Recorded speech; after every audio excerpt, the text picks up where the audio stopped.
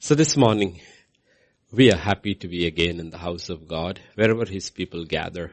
We call it office, but this is the house of God. When His people come together in His name, we just want to thank Him. We just want to praise Him. We just want to worship Him.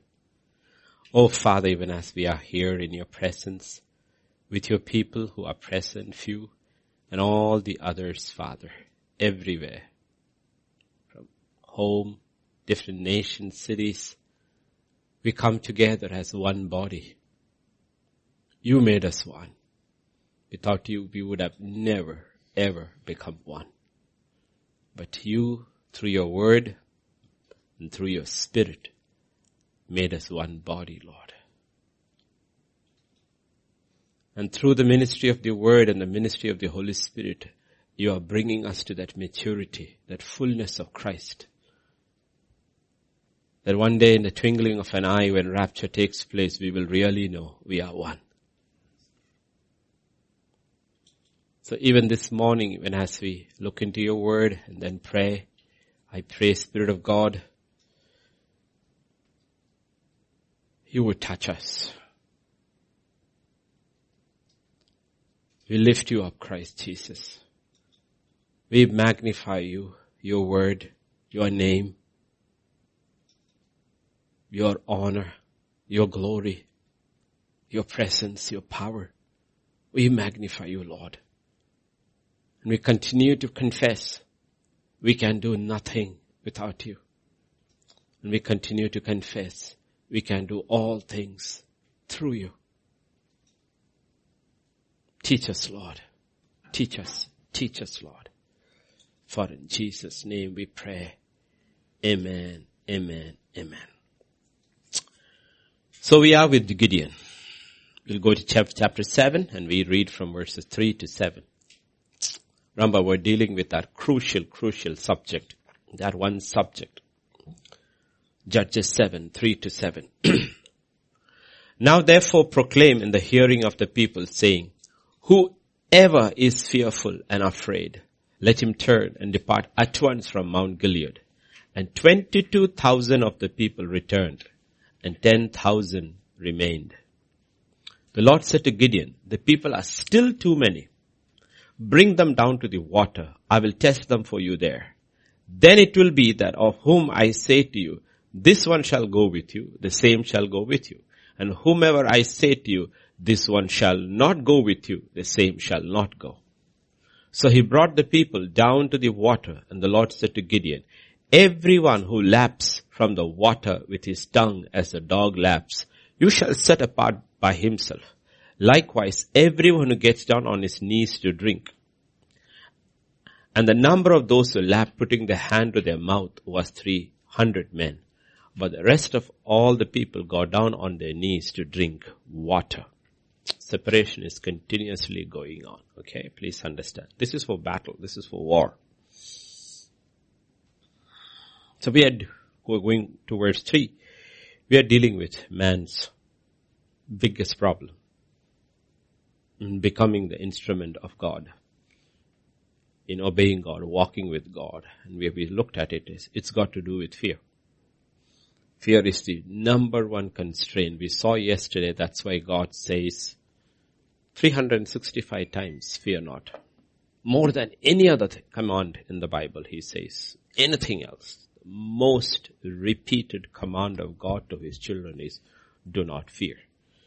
And we will realize, we saw yesterday, it does not matter what you have. You have a palace, you have prosperity, you have power, you have it all. Security, protection, everything. Yet, you will see one dream would cause Nebuchadnezzar to fear. And we see the next king. One hand comes on the wall, writes, and his knees start knocking against each other. His joints became like water. That's what fear does. Fear does, okay? Fear can cripple us. Really, really cripple us. And it doesn't matter who we are or what position we have reached. Fear. And it connected with death.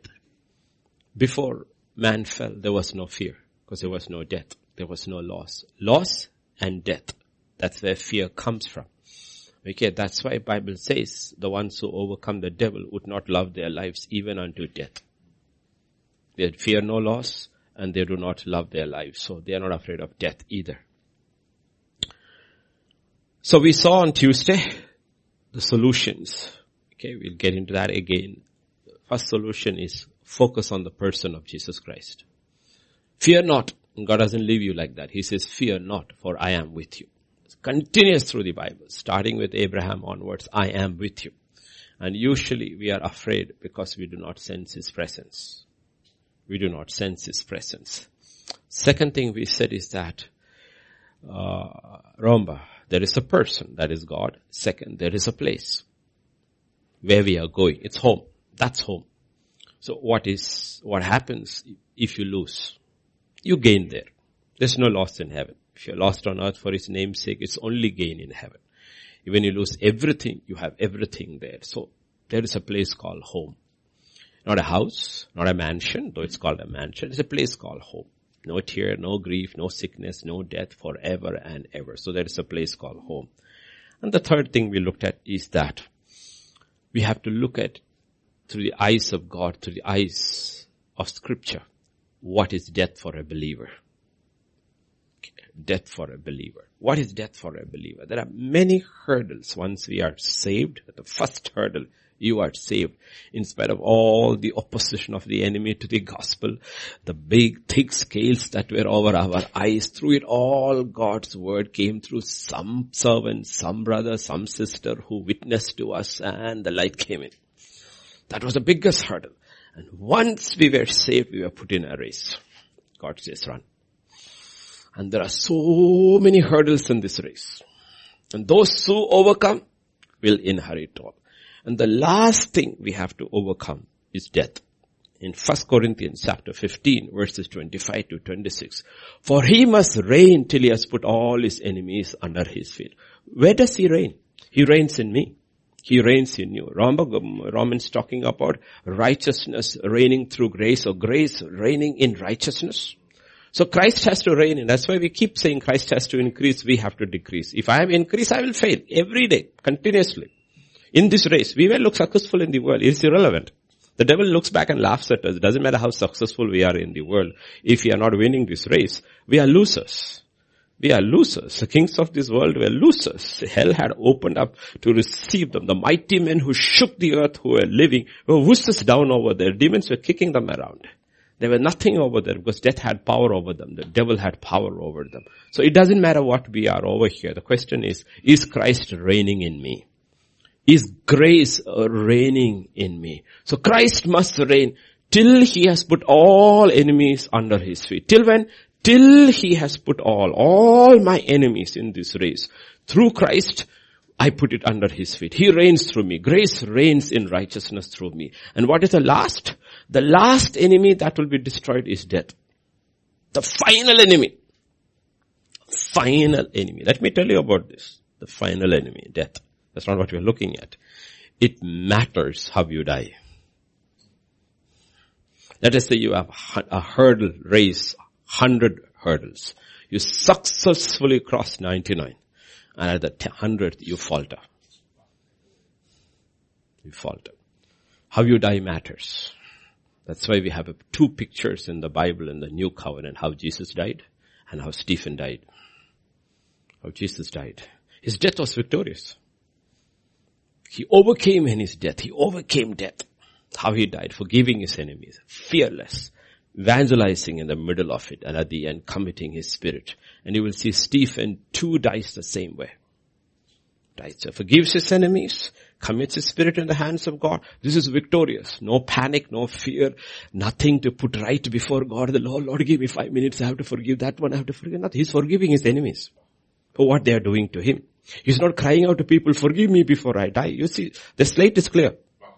Absolutely clear with God and man. Conscience is absolutely clear. So it does matter. I'm not saying that you don't make it to the other side. Don't misunderstand me. Then it would be on our works. It matters for our crown on that other side. Paul is absolutely clear when he's living. My crown is over there. He said, this one did to me, this one, I do not hold anything against them. I do not hold anything against them. Even my first defense, nobody came. I don't hold that against the Lord himself stood by me. So it matters how we die. That's why I said we have to look at death differently. If our eyes are fixed on this world, we will not realize what we will miss in eternity. Our eyes are so caught up in the world and the affairs of the world. I mean, you open the newspaper, there's no good news. See, we are constantly spending our time reading bad news. And we spend very little time reading good news. And we ask ourselves why we are so miserable. Because if you read bad news, you will be miserable. How can you read bad news and be happy? Right? If you read good news, the joy of the Lord comes. Okay, so that is good news. But remember, good news has to be understood. So death is the final enemy and it matters. And the thing is that it just doesn't happen that overnight. There's a preparation for death. This walk of faith is a preparation for death. Preparation for death. And you will very rarely see, even in the Old Testament, just few people whose death is mentioned and they died well. One is Jacob. He died well. Leaning on his staff, blessing his children, prophesying over Israel. He died well. Joseph died well. He said, don't bury me. I'm a prince of Egypt. Don't bury me. Embalm me and keep it outside. A day will come. God will send somebody. You will go out of it. Take my body with you. Bury me in the promised land. I don't want any monument here. Just bury in my father's grave. Okay. So they died well. Moses died well. So he made one mistake. He died well. God walked with him and God buried him. David died well. Saul died very badly. Samson died badly. David died well. Josiah was a very righteous king. Didn't die well. He died before his time. So even in the Old Testament, you will see only very few people died well. With purpose. Their death had purpose. So even now when I'm talking about death of somebody in the Old Testament, we will see, okay, you know what? These guys died well. Elijah wanted to die before time. God didn't answer. He's still waiting. He will come back and die. Okay, and he will die well. Elijah will die well. Enoch also will die well. People say it's Moses and Elijah, but I don't believe it. I believe it's Enoch and Elijah who are the last two witnesses who will come, die and rise up again. Okay, so we have to look at these things. These things are important. Why? When all these things are happening, we should lift up our heads. Lifting our heads up is not a physical gesture. You can be lying in a bed unable to lift your head, yet your spiritual head can be lifted up because you have walked by faith. And you have understood the principles of the kingdom of God. And that has become your life. That has become your life. Faith has become your life and not sight. Not sight. Otherwise when these things all happen, you really do not have a walk with God. But because pastor said it, you walk like this, you will stumble and fall somewhere. God is not saying when things are happening, walk. Look down, walk so that you don't hit some rock. But your spirit should be lifted up. Absolutely lifted up. You are absolutely lifted up. Then yesterday we saw about faith and fear. Both has two sides, the good and the bad side. Faith in the right object is good. Faith in the wrong object, faith in self is bad. Faith in the arm of flesh is bad. Faith in God is what? In the same way, fear has the good. We need to fear certain things. It is good to fear. Okay? It's not craving, petrified, but good. The fear of the Lord is good. It is clean. It is pure. Okay, the fear of man is a snare. It's a snare. So we looked at it. And finally we looked at God saying about why is this thing important? Because what you believe really matters. What you believe really matters. Believe. No, you look at all around the world. Why are things happening? It's because of what people believe. Okay. There is a false sense of liberty when you have received a lie as a truth. False sense of liberty. Okay. Let us say Samir went to US. And he didn't keep in touch with India, but he's coming back after 10 years or 15 years he's coming back. But he says, it's okay. I got money in the bank. I put enough money. I can come back and live happily. The problem is he doesn't realize he had put his money in Charminar Bank. When he comes over here, he goes to his branch. The branch isn't there. So you see what has happened is he's put his money in a bank, but the bank collapsed. And the money disappeared. You see, it was false Courage. So a lot of people have, like if you are of a particular religion, where does your faith come from? That if I die, I will migrate, I will come back. Got a second chance, a third chance, a fourth chance, a fifth chance, and chance after chance after chance. So can they believe it? They believe it. The problem is that belief is wrong. It's wrong. Every religion has got a set of beliefs. But the problem is, death is the final exam. The problem about death is that once you cross over, you cannot come back and redo the exam. It's over. It's over. That is why there is so much false information pumped in by the devil about death. About that. Even Catholicism. You die, there is purgatory. And Biden is sitting there doing woofy things, thinking that he will go to purgatory and he can clean up all this mess up which he has done. There's no cleaning up, there's no purgatory. There's no purgatory. One of the biggest lies which has been put across by the devil in a huge chunk of the Christian world, Catholic Church, is purgatory. That you die and your soul will go to this place and you will be cleaned out and then you will go. There's no purgatory. The Bible is very clear about it. It's appointed unto man to die once. Then it is judgment. No purgatory.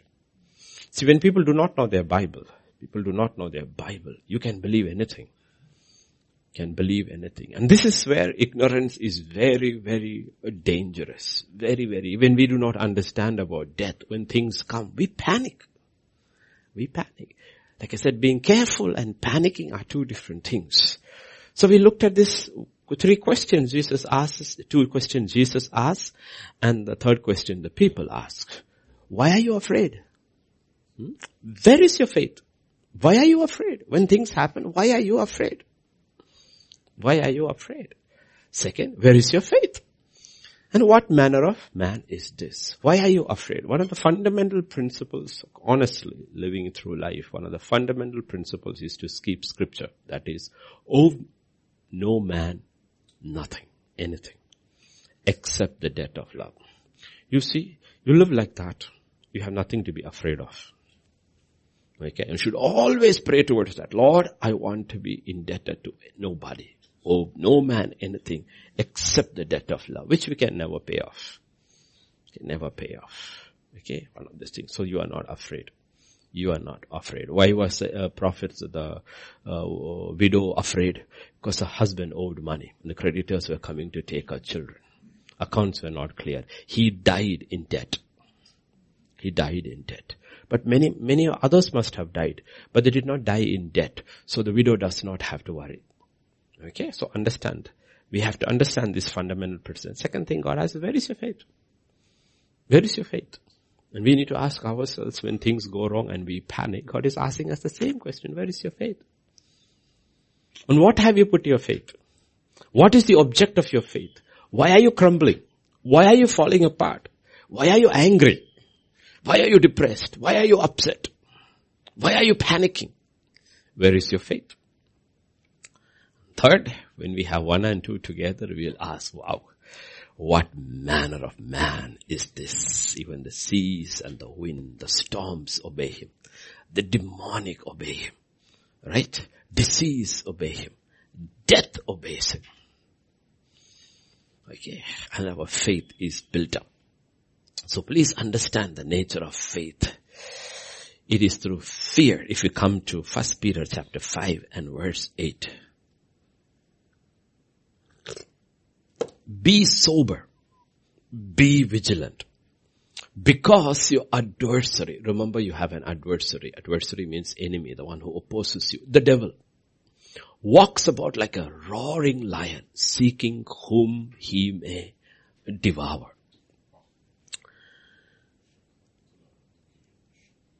Who is the devil? The devil is a terrorist. Devil is a terrorist. What does a terrorist actually do? The terrorist tries to control minds through fear. You can have a population of 100,000, 10, 1 million people in a city. It's all it takes is one terrorist to lock the city down. One terrorist to lock the city down. You cannot find him. There's a terrorist. He's already shot 2 people. What do the cops do? Shut the whole city down until they take him out.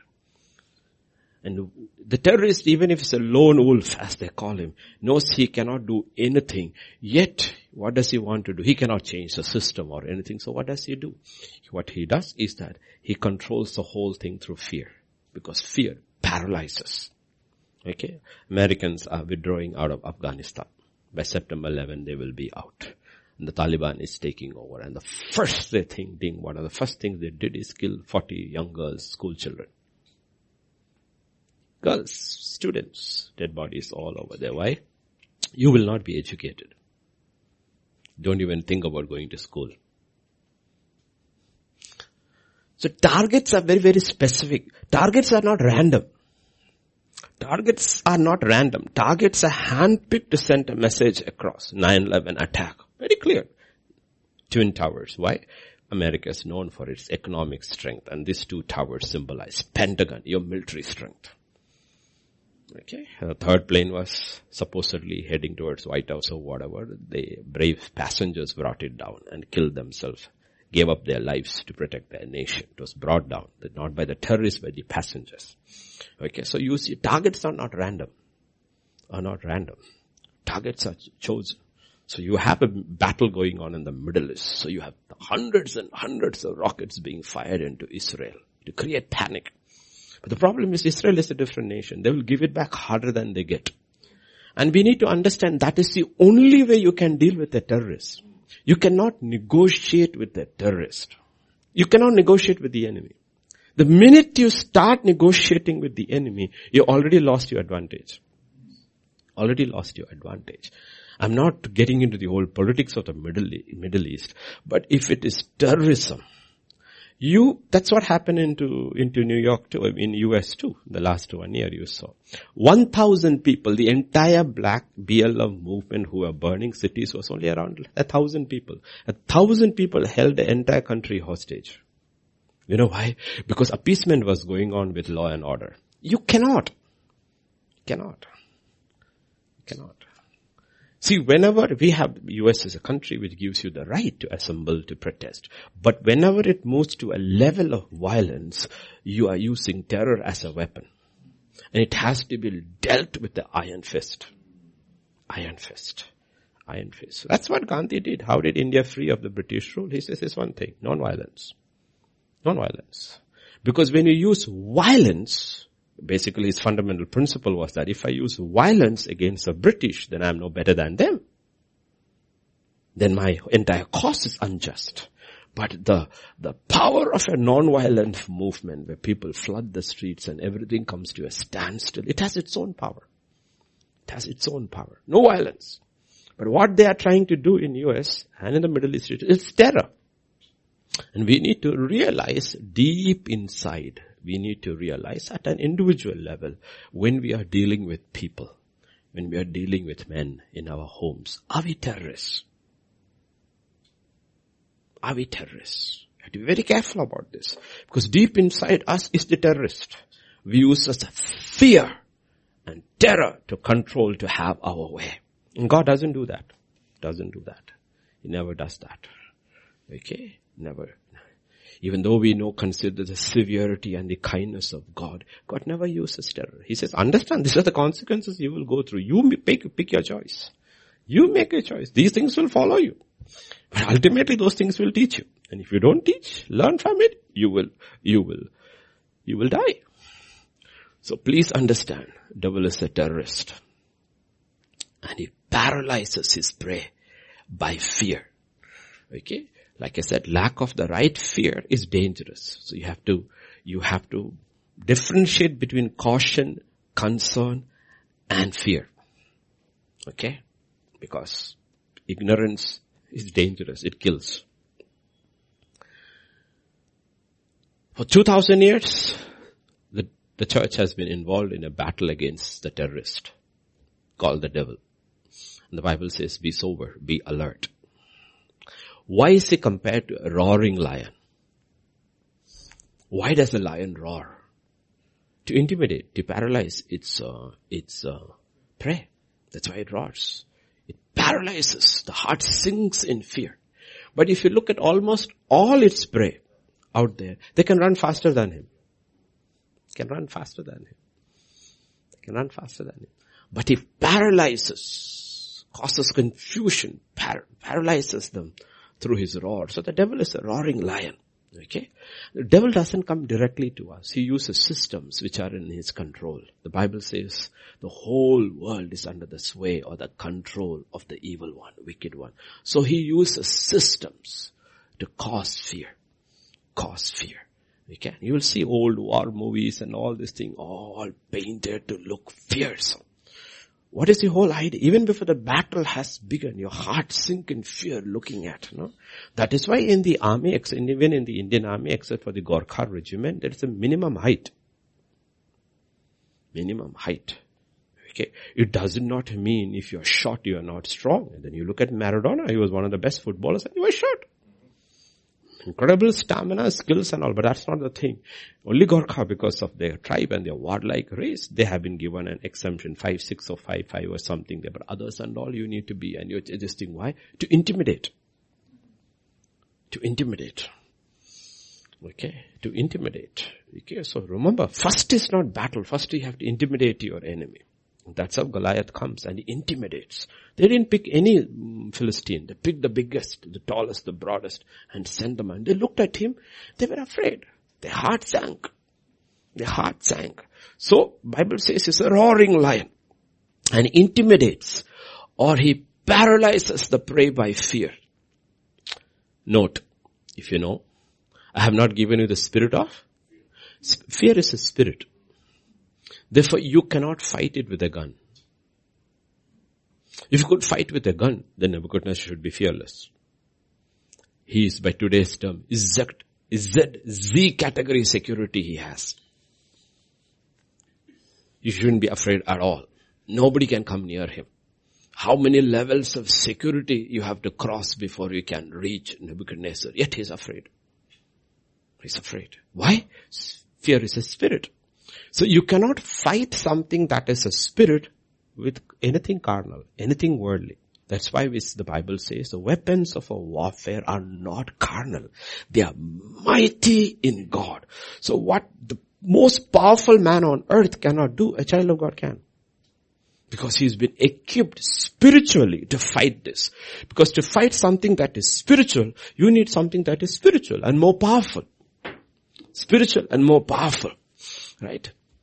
So you cannot fight the spirit of fear with anything that is carnal. All the money in the world, all the protection in the world, all the security gadgets, all that in the world. You know what? It's not going to give you peace. Whom he may devour, the Bible says. So what is his intention? His intention is to devour. The Bible says the thief comes to steal, to kill, and to destroy. Devouring is destroying. His intention is not just to kill or to steal. He want to destroy completely, that you never rise again. You never rise again. You never rise again. So when there is this statement, whom he may devour, it also implies there are some he cannot. There are some he cannot. That's why God asked him, where did he come from? Roaming? Did you see my boy Job? He said, yeah, can't devour him. He devoured everybody else. Got everybody in his control. But he said, there's a man there, the place called Luz, right? Luz. Uz, yeah, Uz. Luz is some other place. Somebody else lived there, yeah. Yeah, okay. And there is Job. Can't devour him. Can't devour him. And he says the reason is you put a hedge around him. Can't devour him. So implies there are people who cannot be devoured. Okay? And we need to realize in John chapter 14 and verse 30, I will no longer talk much with you, for the ruler of this world is coming, and he has nothing in me. He couldn't touch Jesus. He roared. It didn't work. He couldn't touch Jesus. He couldn't devour Jesus. He had no power over him. No authority over him. Absolutely nothing. Why is it so? Let's look at Luke chapter 4 verse 5 and 6. Let's look at fundamentals of this roaring lion, so how we tackle fear. Then the devil, taking him up on a high mountain, showed him all the kingdoms of the world in a moment of time. So please understand, devil can imitate God, can do a lot of things which God can and man cannot. Okay? On the supernatural level, on the spirit level, they have lots of power. So these occult people, the wizards and the witches, when they talk about getting out in the body and going in the spirit and all, it is true. They can do stuff. The demons can do that. They can imitate or duplicate a lot of things which God does on this side. Philip going in the spirit and all, they can also do. But remember, the plagues in Egypt, first 3, they also did. And after that, there is a limit. So that is what the Bible says. The devil uses lying wonders. They are wonders. They are wonders. But to deceive. God uses wonders to liberate. The devil uses wonders to deceive. Wonders to deceive. Like all these idiots who are in the circle. Stuck there in this circle. Why are they stuck there in the circle, these masters? Why are they stuck in this? They get beaten up every day. They live like slaves over there. They put a face outside, the most miserable set of men and women. But why do they go through all that? You know why? And why are they called masters? And why do we have all these masters of the universe, cartoon and everything? You know why? Because they have been told if you die, you come back as a master. These are all ascended masters. Buddha and Krishna and Christ are all ascended masters. Masters will become like them, one of them. And they have been sold that and they believe it. They believe it. And how do they believe? Because he gives them lying wonders. Lying wonders. They are able to do a lot of supernatural things. A lot of supernatural things. They can levitate, they can heal people, all kind of things people do. It is not like old days. There are smart, top people in the world, all who go over to get demonic power to do supernatural things and they prosper, they do well. Why? Because they've been sold a lie. They have been sold a lie. People don't go to these places without any reason. They won't go. If there is nothing sold there, the product is not good, nobody will buy it. The devil is the world's best salesman. Okay, he's the best salesman. He sells. He sells it well and people take it, but they do not look at eternity. He has hidden eternity. That's why he hates the preaching of the cross. He doesn't despise the gospel if you change it. He doesn't mind the prosperity gospel. He says, I will also preach it along with you. But he hates the gospel of the cross. Because the cross is what defeated him. And the man who clings to the cross, he knows he has no power over him. The man who picks up his cross and walks daily, the devil loses power over him. He cannot devour him because he's already dead. And at death, the devil's power stops. So dead men, he can't do anything with them. So that's what Jesus said, don't worry about those who can kill you. And after that what? What can he do to you? Nothing. But the one you should fear is after death can throw your soul into hellfire. So God says, primary way to overcome devil on a daily basis is pick up your cross, die and walk. He can't do anything with dead men. So when he came to Jesus, Jesus was dead. Dead to his own will, to his own life, and living the life of his Father. And the devil could do nothing to him. Okay, when God is telling us to do certain things, it is not that he gets some pleasure out of it. It's God for our benefit. Because we have an adversary who looks, who seeks, whom he can devour. And he can do lots of crazy stuff he can do. And the devil said to him, all this authority I will give you. And their glory. For this has been delivered to me. Yes, it's been given to me. The question, who gave it to him? Not God. Adam. It was given to Adam. Adam gave it to the devil. Because who you choose to believe controls your mind. That's how it is. Who you choose to believe controls your mind. And I give it to whomever I wish. You just worship me. So he's not fooling. He's not fooling. And that's why people run after these things. In John chapter 8 and verse 44, look at what Jesus says. You are of your father the devil. And the desires of your father you want to do. What does he say? He says you are of your father the devil. Okay. Meaning, father in the sense of not physical. We say Gandhi is the father of India. Did he birth India? No. He was the influence behind the birthing of this nation as a free country.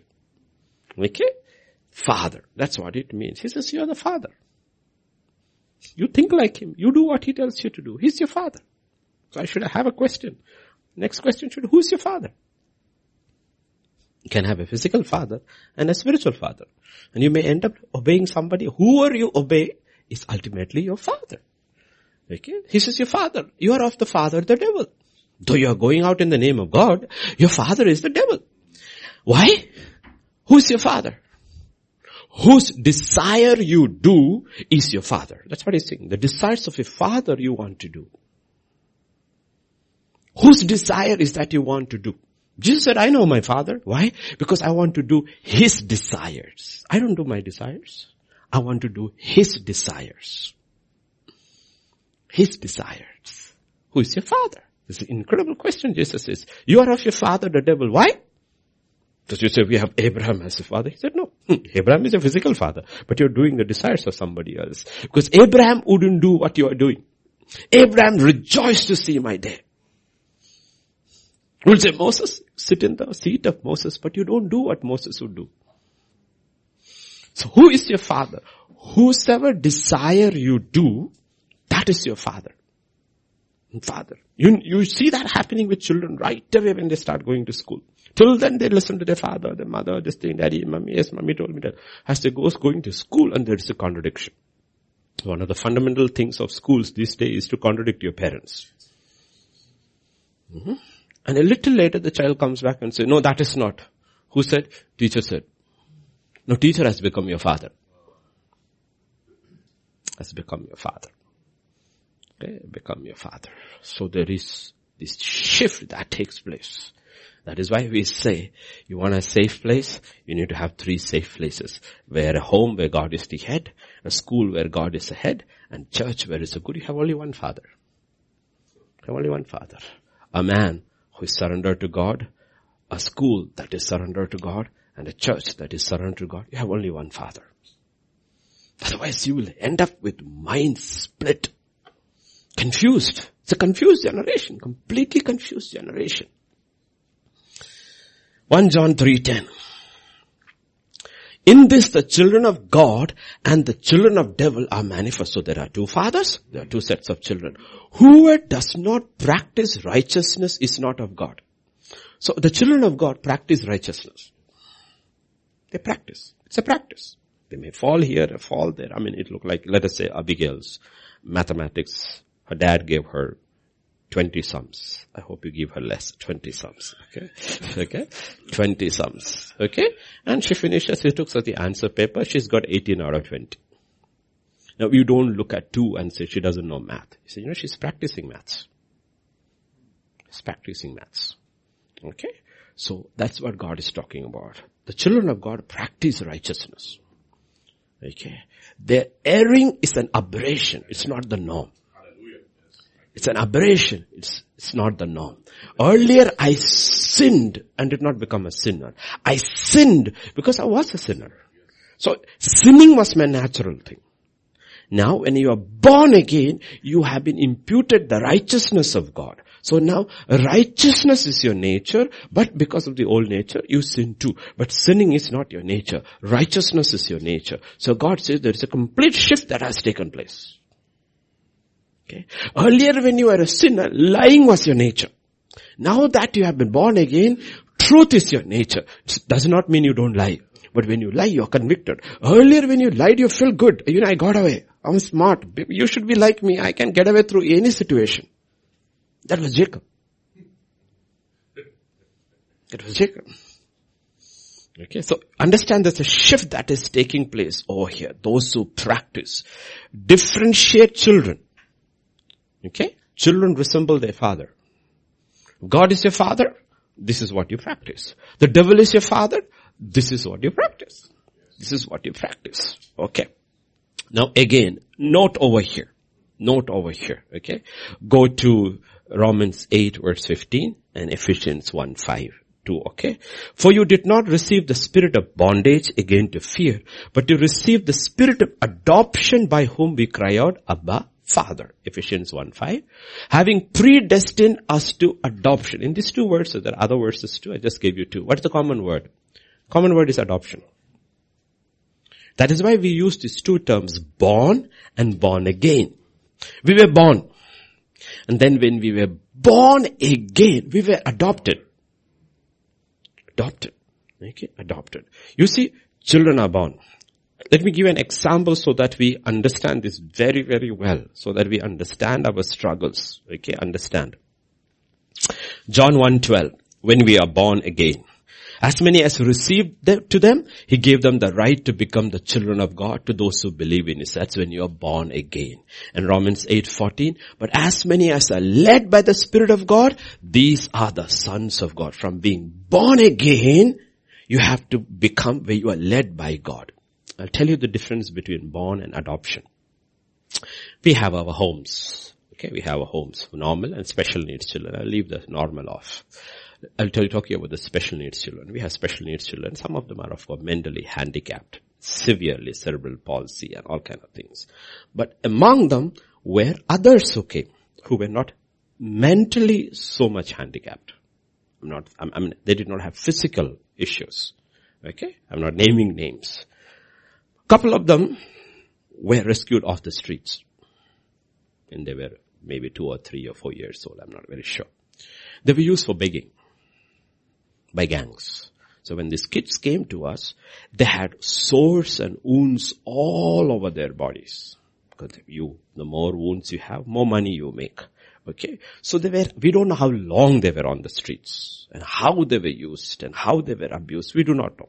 Okay? And that's when they were rescued and came to us. But I will tell you about these kids who came out of that kind of a this thing. They were born there and they were adopted, meaning they have come into our custody. But because they grew up in this thing, what happened is they are very street smart. And I used to say, you know what? These kids have no feeling at all. They have no feeling at all. They have no genuine love for anybody. They're always on the lookout to see what I can get out of this, and they will try anything to get what they want and come out of it. So they have no genuine love at all. You know why? Because of how they grew up. That's how they were used in the streets. Be smart. Be street smart. Bring the money. This thing. So they will do anything to get so that they can escape out of the situation. Okay? And I know I keep talking about Madhulika. But Madhulika came to us when she was a month old. And she was literally dying. So those kind of kids who come, if you ever get a kid, you should get it as early as possible. Doesn't matter what physical state it is in. And you need to hug that baby, hold that baby so many times and speak over it. Because they need to have the desire to live, otherwise they will die. Otherwise they will. That's why God keeps on telling us how much He loves us. Because He says, I want you to have a desire to live and not die. Okay? And therefore that child was different. The child was different. She was the most joyous, most loving, the most mischievous kid you could ever meet. The difference is, she too was born and abandoned. But when she was adopted in that sense, she was doing the desires of her father. Now we need to realize, we were all born into this world in the flesh. And when we are born again, still we are like the devil. What can I get out of this? What can I get out of life? So the thing is that for a long time, if you don't get our mind straight, knocked straight by God, we are actually using God. We are actually using God and not allowing God to use us. You know why? Because we are street smart. We are street smart. The entire purpose of the teaching in the Word of God is we've been adopted. Now do the desires of the Father who adopted you. Adopted you. Not the Father who originally birthed you. Whose you were. Don't do His desires. But we know, because we came from there, we are very street smart. We can play both sides very well. Both sides very well.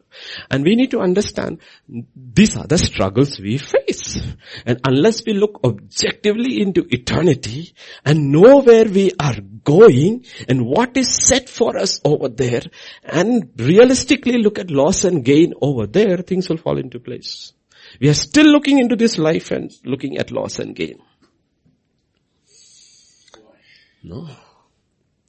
That is what adoption does. That's why the Bible doesn't say we are born as God's children. Say born again, meaning you are born as the devil's child and born again as God's child. And in that born again thing, what actually happens is we are adopted. We are adopted. God had only one son. Only begotten son. That is Jesus. Everyone else is adopted, including Israel. Everyone is adopted. And adopted children have to learn to live in the Father's house. Have to be taught how to live in. That is the entire purpose of the teaching. What do the fake fellows come and do? They manipulate the teaching and teach you how to live for the other fellow in the house of God. Like I said yesterday, there are two kinds of things the world, the enemy does. In an oppressive situation, he uses oppression to cause fear. Comply. So all those nations, the gospel is not allowed to preach. And the church is underground. Then in the liberal places like the Western Christianity and all, he knows you cannot use oppression. So what did he do? He joined the priesthood. He joined the priesthood. So what do you have? False apostles, false prophets, false evangelists, false pastors, false preachers, and false brethren. Who do they beget? They beget false brethren. This is what Paul talking about. You need to be very smart to understand the wiles of the devil. On that side he will use oppression. This side he will join the gang. He will come himself as an angel of light. So it matters what you believe. It matters who your father is. It matters whose desires you do. Whose desires you do. 1 John chapter 5, 18 and 19. We know that whoever is born of God does not sin. But he who has been born of God keeps himself, and the wicked one does not touch him. Okay, so it's giving you a principle. If you do not, okay, that's why I keep telling you, listen to the Wednesday messages very carefully. Messages are tuned on how not to sin. So the devil cannot touch you. Other messages are how to fight this battle. You need both. You should not end up like Samson, having fought the devil and kicked by him at the end.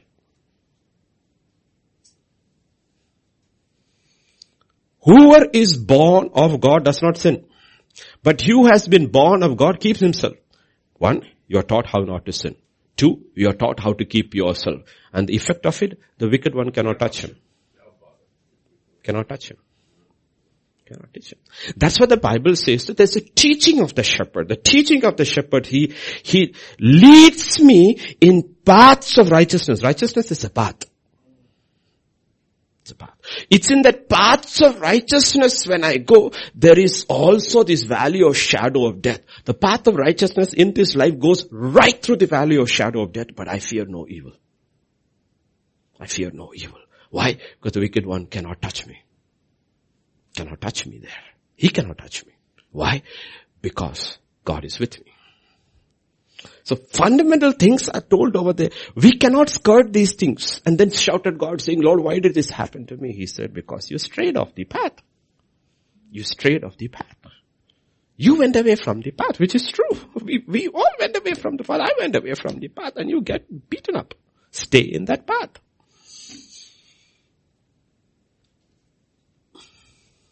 We know we are of God. That's a marker. We know we are of God. And the whole world lies under the sway of the wicked one. We know we are of God. The question is, do we know we are of God? Well, the whole world lies under the sway of the wicked one. Okay. Now when you come to the devil, he primarily touches you 2 ways. 1, he entices you. 2, he intimidates you. In China, he intimidates you. In America, he entices you. And finally, when he comes together, he will entice you and intimidate you. Both can come together. So how does the devil touch us? Okay. And how does a child of God respond? How do you know the difference? Look at 2 Corinthians chapter 4, 8 and 9. Okay. I put it in 2 columns over here. Trouble, hard pressed. On the other side, not crushed, not distressed. Meaning, the righteous and the unrighteous live in the same world with the same problems. Our problems are not different from others. You know what, corona, Christians are not in the hospital. They are not dying of corona. They are not dying of poverty. Their children are not going wonky. Everything the unbeliever goes through, we also go through. That is not the point. Your reaction is a key. How you react is the key. That's what shows you're victorious or not. Because the real victory is inside and how you manifest it continuously, consistently. We are hard pressed on every side. But not crushed. Not distressed. And I will use the word distressed. Perplexed. But not in despair. Confused completely, honestly. Lord, I'm totally confused. Which way is the world going? No clue at all. Like 1 week back we are looking at America. 1 week later we are looking at Jerusalem. No clue which way it is going. Antichrist is going to come from Europe. Now looking, is he coming from China? They seems to be taking over the whole world. Totally perplexed. But not in despair. Not in despair. You know why? Because we know who is in control. Not in despair. We can be absolutely confused. But not in despair. When you're confused and in despair, that means you're not winning the battle. Third thing, persecuted. Persecuted. Forsaken. Persecuted. Forsaken. The question is, you're persecuted. Are you forsaken? Do you feel you're forsaken? Let me tell you about the things that is happening over here in the world. Muslims are persecuted in China. Right? Hindus are persecuted in certain countries. The Falun, what is that called? Falun Gong is persecuted. Okay? There's a kind of a Buddhist sect. Okay? So all religious people are being persecuted in. But the largest persecuted group are the Christians. But have you noticed that there is a voice that speaks for every persecuted group except the Christians? After Trump went, nobody is speaking for the Christians. But are you forsaken? You're not. But the question is not, we know in theory we are not forsaken. That is why the letters of Paul, his experiences in prison are so fantastic, phenomenal. Because you know what? He's persecuted. But he knows he's not forsaken. And when you are persecuted and not forsaken, meaning you know God is with you right there, your reaction shows. Your reaction shows. Your reaction shows. And that's where we have to look at, and in each of these situations say, you know what? Is my faith real? Am I overcoming? Or am I paralyzed by fear?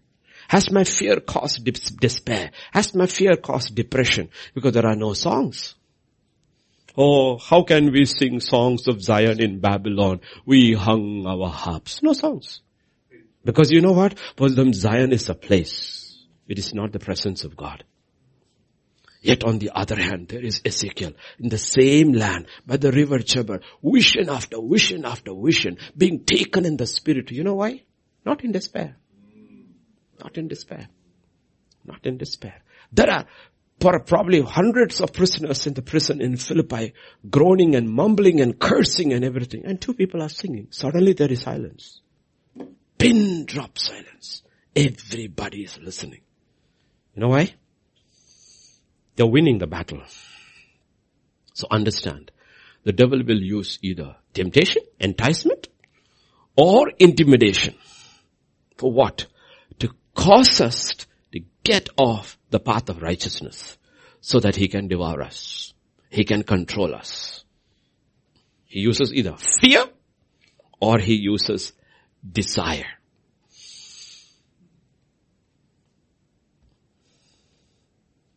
And if it is fear, he paralyzes us. We forget the truth. Everything we learned in Sunday school on to graduation in Bible college, everything is forgotten. Everything is gone out of the window. All is forgotten.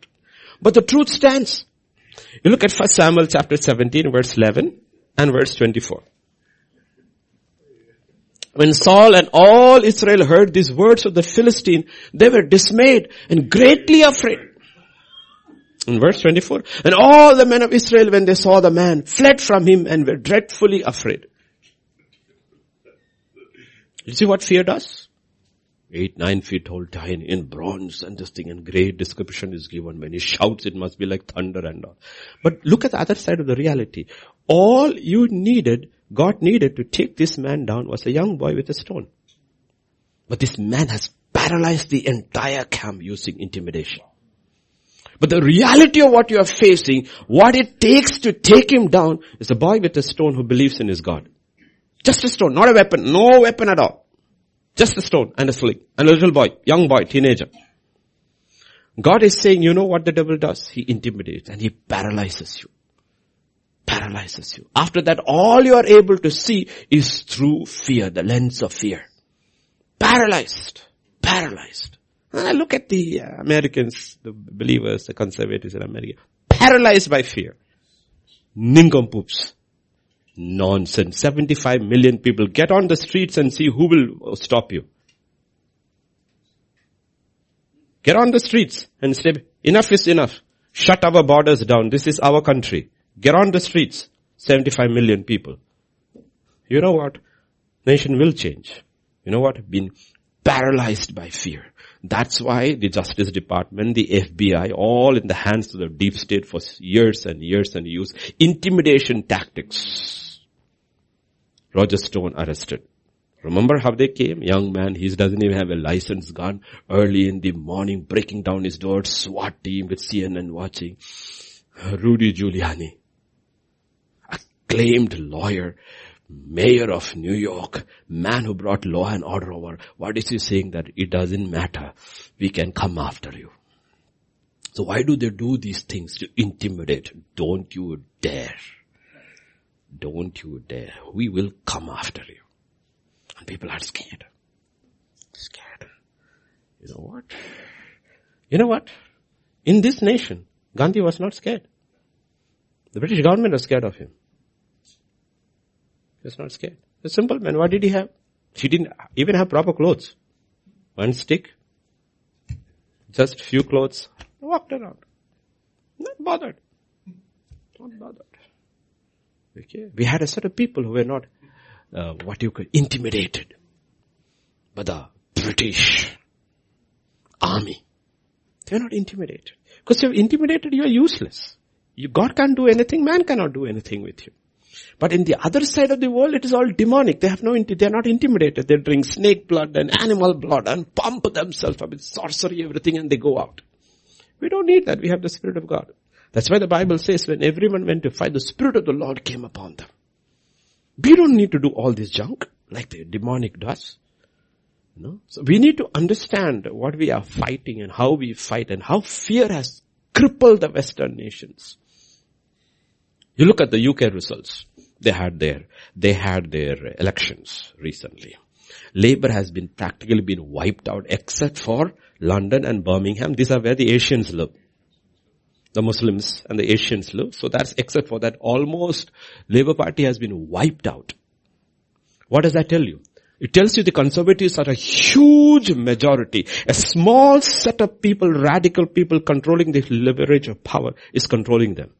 But why are they controlling them? Because they're afraid to come out.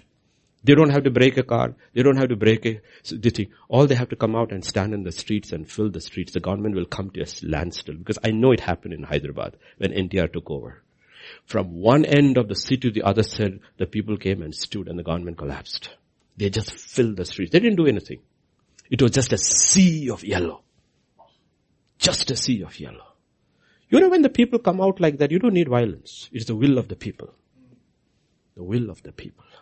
No? And that's what God is saying. This fellow is a terrorist. Devil is a terrorist. He intimidates. He paralyzes people. That good people are able to do nothing.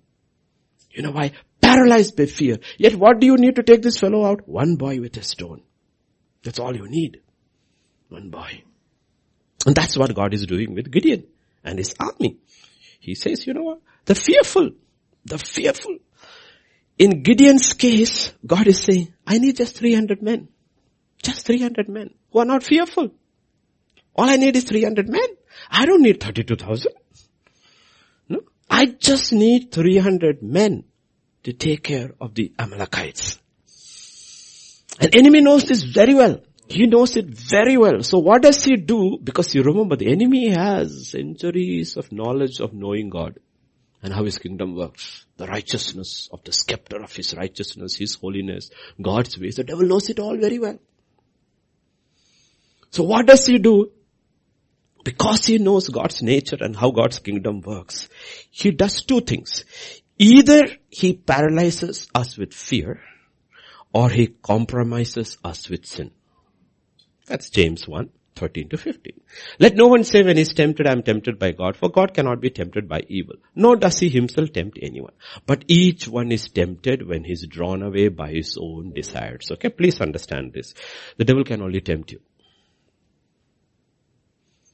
Devil cannot make you do anything. Devil can only tempt you. But you have your desires. Okay, desires. That is why we say, how do you handle desires? If you handle the first desire, you can handle all the rest. What is the first desire? What to eat.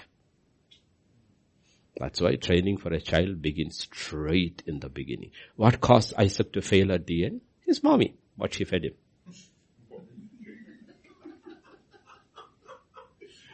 It's as simple as that. His father's training worked for the most of his life, and his mother's lack of training caused him to fall at the end. Food is the first desire of the child. First desire of the child. What you drink and what you eat and what you drink. What does the child drink? Milk. And when she is able to drink, or he or she is able to drink milk, which is not the mother's milk, what do? We add sugar. Did the mother put sugar in her breast milk? No. But we add sugar. Sugar is for the health? No, it's for taste. To make your job easy. Not the baby's job easy. And that is how a desire comes in. That is how desire. You know what? Who are Daniel's mentors were there? They're good mentors. They trained him well in the beginning. That's why it talks about Jesus, what he ate. Talks about what John the Baptist, what he ate. Locusts and wild honey. What is it written over there? What does this locust have? Protein. What does honey have? The rest. Control. Absolute control, because you have been called for a great purpose.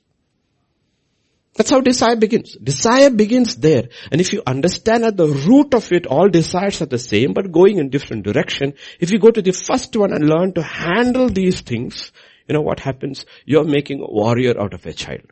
All the child needs is the Spirit of God to come upon him. Okay. And when we do not, it is a huge struggle. It's a huge, huge struggle. No?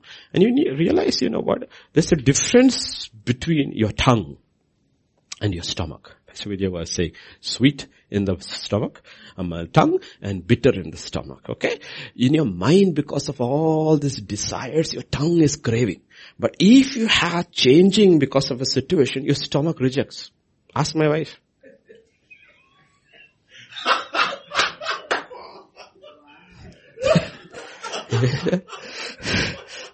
You try something, because over a month, it is because of this thing, a diet is changing.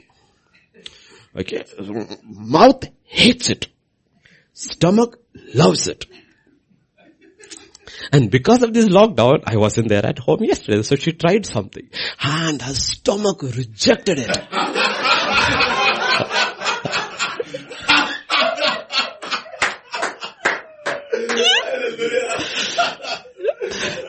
So at 6 a.m, I went home and made her usual breakfast, and there's no issues now. So there has to, but if we grow up with our tongue and our stomach in alignment. Hallelujah. Amen.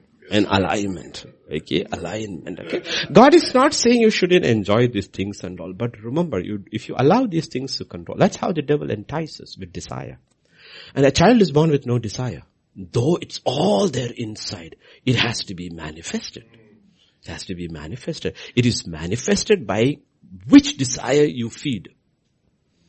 Which desire you feed. So he either will cause you to fall by what? Sin, desire, or he will cause you to fall by fear. Or both. Usually it's a combination of both.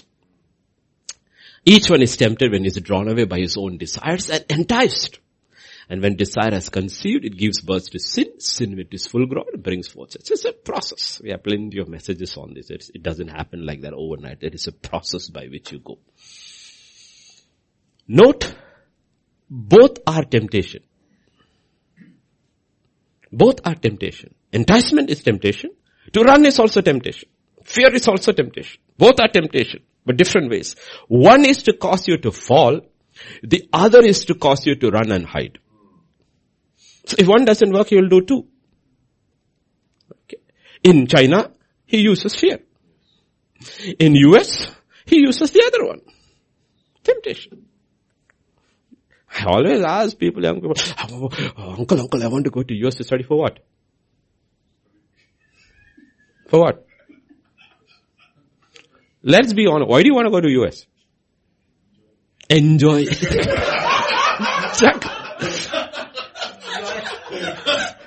Simple thing.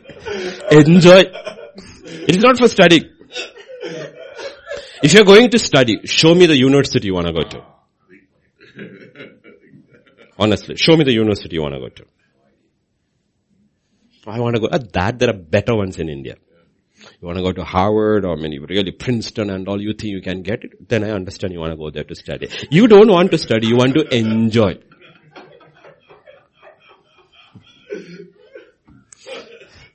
Okay. Let us be brutally honest. Brutally honest. So what will the devil do? Either he will cause you to run and hide using fear, or he will entice you and cause you to fall. Either way he wins.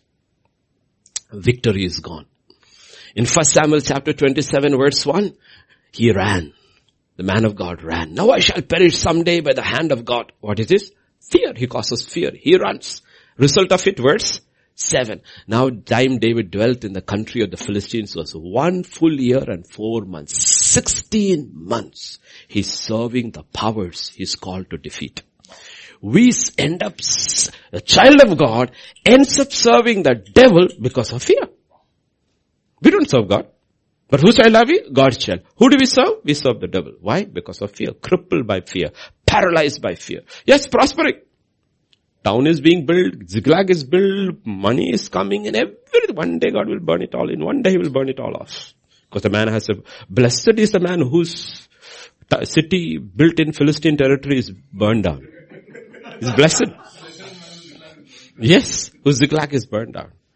Okay. But you see this is what fear did to him. He's dwelling in the enemy land, serving the powers which he is anointed to destroy. We have been anointed to destroy the powers of darkness. Why? For this purpose the Son of Man came, that he might destroy the works of the devil. And through each one of us, God wants to destroy the works of the devil and not serve the devil. And then he wins. Ultimately we know he wins. He overcomes. Now he's won all his wars. The devil realizes, you know what, this man cannot be intimidated with fear anymore. He has learned how to tackle fear. Now it is dangerous. Don't go to war with him. He will defeat you. So what does he do? 2 Samuel chapter 12. It happened in the spring of the year at a time when kings go out to battle. David sent Joab and his servants with him. All Israel, they destroyed the people of Ammon and besieged Rabbah. But David remained at Jerusalem. What? He uses ease and pleasure. He entices him. Doesn't intimidate him. Doesn't intimidate him. He entices him. And we know he falls. But the thing is that it is still war. Israel is at war. When Saul is going, Israel is at war. Here also Israel is at war. There's a war going on. But the problem is, he's not fighting. He's not winning any war. Because there he did not win because of fear. Here he did not win because of pleasure. Enticed. So either way you are not fighting the devil. So devil knows if he cannot intimidate you to run, he can entice you to fall. Either way you leave me alone and my plans will continue with the people. So he falls and he falls and he falls and he falls and he falls. And if you look at chapter 12 and verse 26 to 29.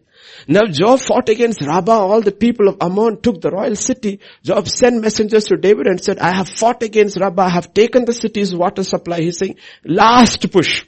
Water supply also has been taken. The city is about to surrender. Would you please come and fight? Therefore gather the rest of the people together. Telling me it's 9 o'clock. Okay. Encamp against the city. Take it, lest I take the city and it be called after my name. So David gathered all the people together, went to Rabbah, fought against it and took it. You know what happened? All this season he has been sinning, and finally Nathan has come, confronted him, he's overcome sin, he's able to go out and win the battle. If he cannot get you to run because of fear, he will entice you to sin so that you cannot win against the enemy. You may do all the things in the world, sitting in the palace with your concubine and all the singers coming and you pretending to go to the temple and worship me.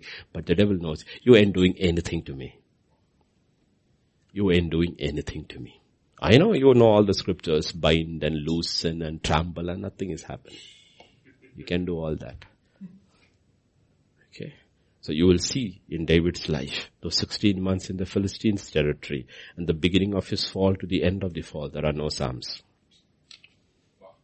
no songs, no testimony. Okay. These are the fundamental lessons God is teaching us. 22,000 of them were fearful. 9,700 were compromised. He said, remove them. Are you understanding where he separated them by the water? These are not the fearful ones. They are not fearful. The fearful have already left. So who are these 9,700? The compromised one. They have been enticed. You keep them. He said, take them to the water. I will tell you which one. He says, they are thirsty. They are thirsty. He says, you look at them. You will see the desire overcoming them. They are so thirsty. You know what they will do? Those ones who will get down, put them aside. They have no control. And the ones who will sit and take and drink while watching out for the enemy, put them aside, only 300. He says, use them to fight. So God also uses fear. That's why the devil is on a leash, but the end of the leash in God's hands. He uses the devil to separate God's people. People will ask, after I got saved, why does the devil still have power? Why doesn't God put him? He says, he's using the devil to sift us, to teach us, to show us you can be like Gideon, fearful, double-minded, carnal, and be made into a mighty man of valor if you understand how to fight. Get these principles together, how to fight. So there are 32,000 people who come. 31,700 are separated. Of 22,000 are fearful, 9,700 are enticed. What you have left? You have 300 people left. And God says, that's enough. That's enough. How many? 300. Send the others home. 300 left. What do you look at the 300? No fear. No compromise. They are one with Gideon. Judges 7, 16 to 18. Let me finish. I'll take 5. We have 1 hour to go home. He divided the 300 men into 3 companies. He put a trumpet into every man's hand with empty pitchers, torches inside the pitchers. He said to them, look at me and do likewise. Watch. When I come to the edge of the camp, you shall do as I do. When I blow the trumpet and I who are with me, then you also blow the trumpets on every side of the whole camp and say the sword of the Lord and of Gideon. I'll explain to you. Gideon here, for us in the new covenant. Okay? Gideon is a type of Christ. We cannot see God unless we see Christ. No man can know God other than through Christ. It's impossible. You want to know God? You need to know Christ. Because Christ is a representation of God to man. He's God in flesh. We are flesh. If you want to know God, you have to know Christ. It's impossible to know God other than through Christ. So Gideon is a picture. Right? Hebrews 12:1 will talk about all these, all cloud of witnesses. And one of the witnesses cried, what are we looking at, Gideon? How are you a witness? He's a witness in his life of a section of Jesus' life. There's a part of Gideon which represents the life of Christ. Okay? So, verse 17. What does Gideon say? Look at me and do likewise. Watch, and when I come to the edge of the camp, you shall do as I do. What does he say? Look at me and do likewise. Go to John chapter 5 and verse 19. Jesus answered and said to them, most assuredly I say to you, the Son can do nothing of himself, but what he sees the Father do, whatever he does, the Son also does in a like manner. Why do the Bible says look unto Jesus? Because when Jesus came, he looked at the Father and imitated the Father. He says the Son can do nothing of his own. Everything Jesus did is exactly what God would do, what the Father would do. Father would do. And Hebrews 3:11, what are we asked to do? We are asked to do 3:11 and 12:2. I didn't give it? Yeah, 3:1, not 3:11, 3:1, yeah. Therefore, holy brethren, partakers of the heavenly calling, consider who? The apostle. And I will say, fix your eyes, your gaze upon Jesus Christ, the high priest of our confession, Christ Jesus. Why do we have to look at him? Because we have to do what he does. We have to do as he does. That's why Jesus came and says, I do nothing on my own. I watch my Father do, and I will do it exactly. He says, for billions of years or eternity, I've been with the Father. I know how my Father lives. I know how my Father talks. I know how my Father behaves. I know how my Father does. When I'm here on earth, I am doing exactly as he does. Now we are asked to fix our eyes on Christ Jesus. And Hebrews 12:2 will tell us the same thing. You have a cloud of witnesses, and verse 2 will say, looking unto Jesus, the author and the finisher of our faith. You know what? That's exactly what Gideon is saying. Look at me and do what I do. Look at me and do what I do. Let me ask you this question. Do you know the name of, there are 301 people there. 301 people there. Gideon and the 300. Do you know the name of the 300? We don't have to know their names. Nobody has to know our name. The only name that has to be known is our Gideon. That is Christ. And what is the battle cry? The sword of the Lord? The sword of? What is our battle cry? The sword of God and the sword of Christ. That's the battle cry.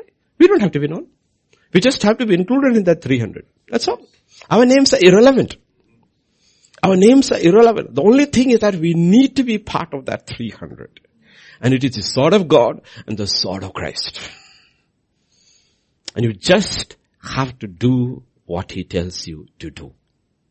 And when you listen, when you have come through this process of sifting by God, not shifting, but sifting by God, and you have become one of that Christ, the title of today's message is Christ 300. It is not 300, it's a symbolic number. In Gideon's case, it is 300. But Christ can have 30,000 or 3 million. We do not know. But let's use the term Christ 300. When you have come through this sifting and become part of Christ 300, then in verse 16, Judges 7 and verse 16, he put a trumpet into every man's hand, empty pitchers and torches inside the pitchers. Meaning, what is in your hand is irrelevant. It does not matter what is in your hand. Whatever is in your hand, you will win. Like I said, a man or a woman of God who delights to do the will of God, whatever he or she does is the will of God. Is this the will of God? You don't have to worry because he or she delights to do the will of God. So Jesus delights to do the will of God. So when he calls Herod a fox, that is God's will.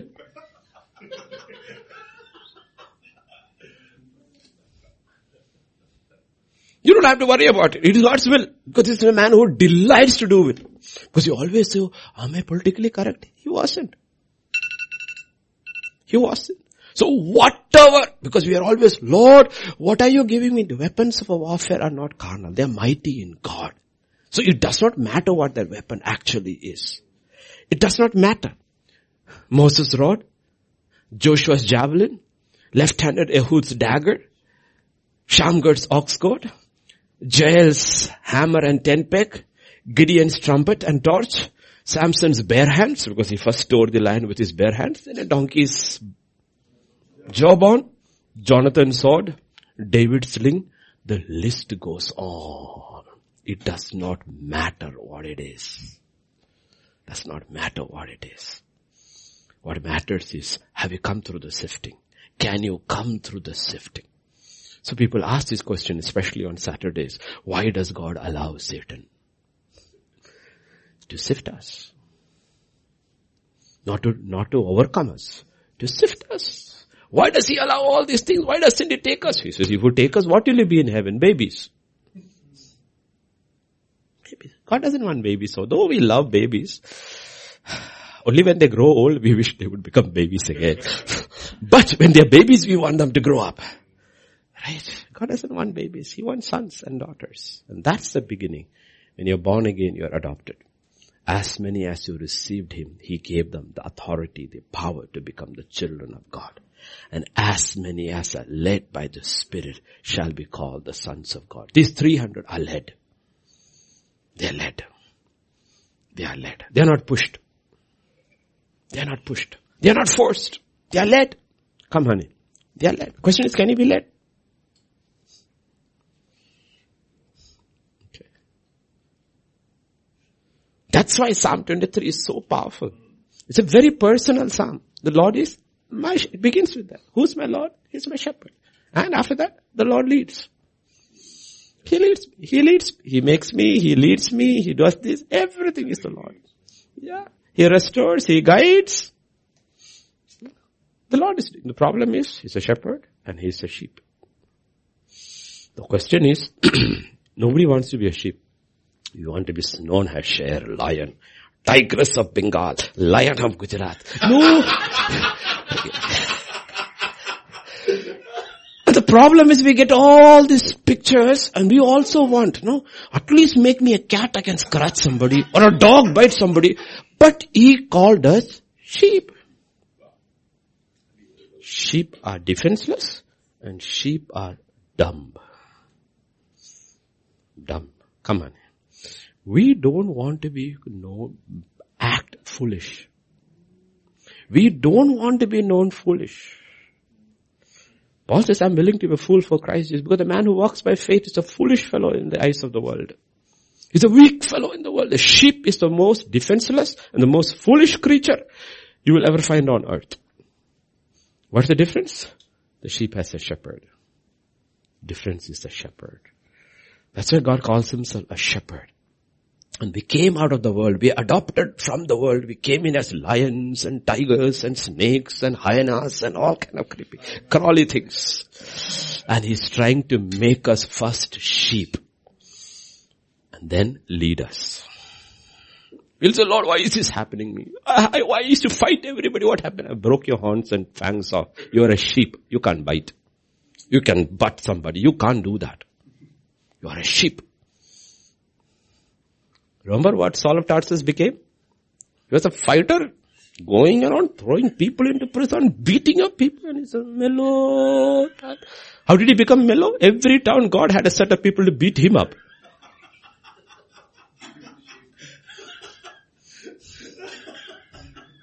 To the point, ultimately he's saying, I am rejoicing in tribulations. God says, that's my sheep. That's my sheep. I cannot live without you, Lord. It is how God does.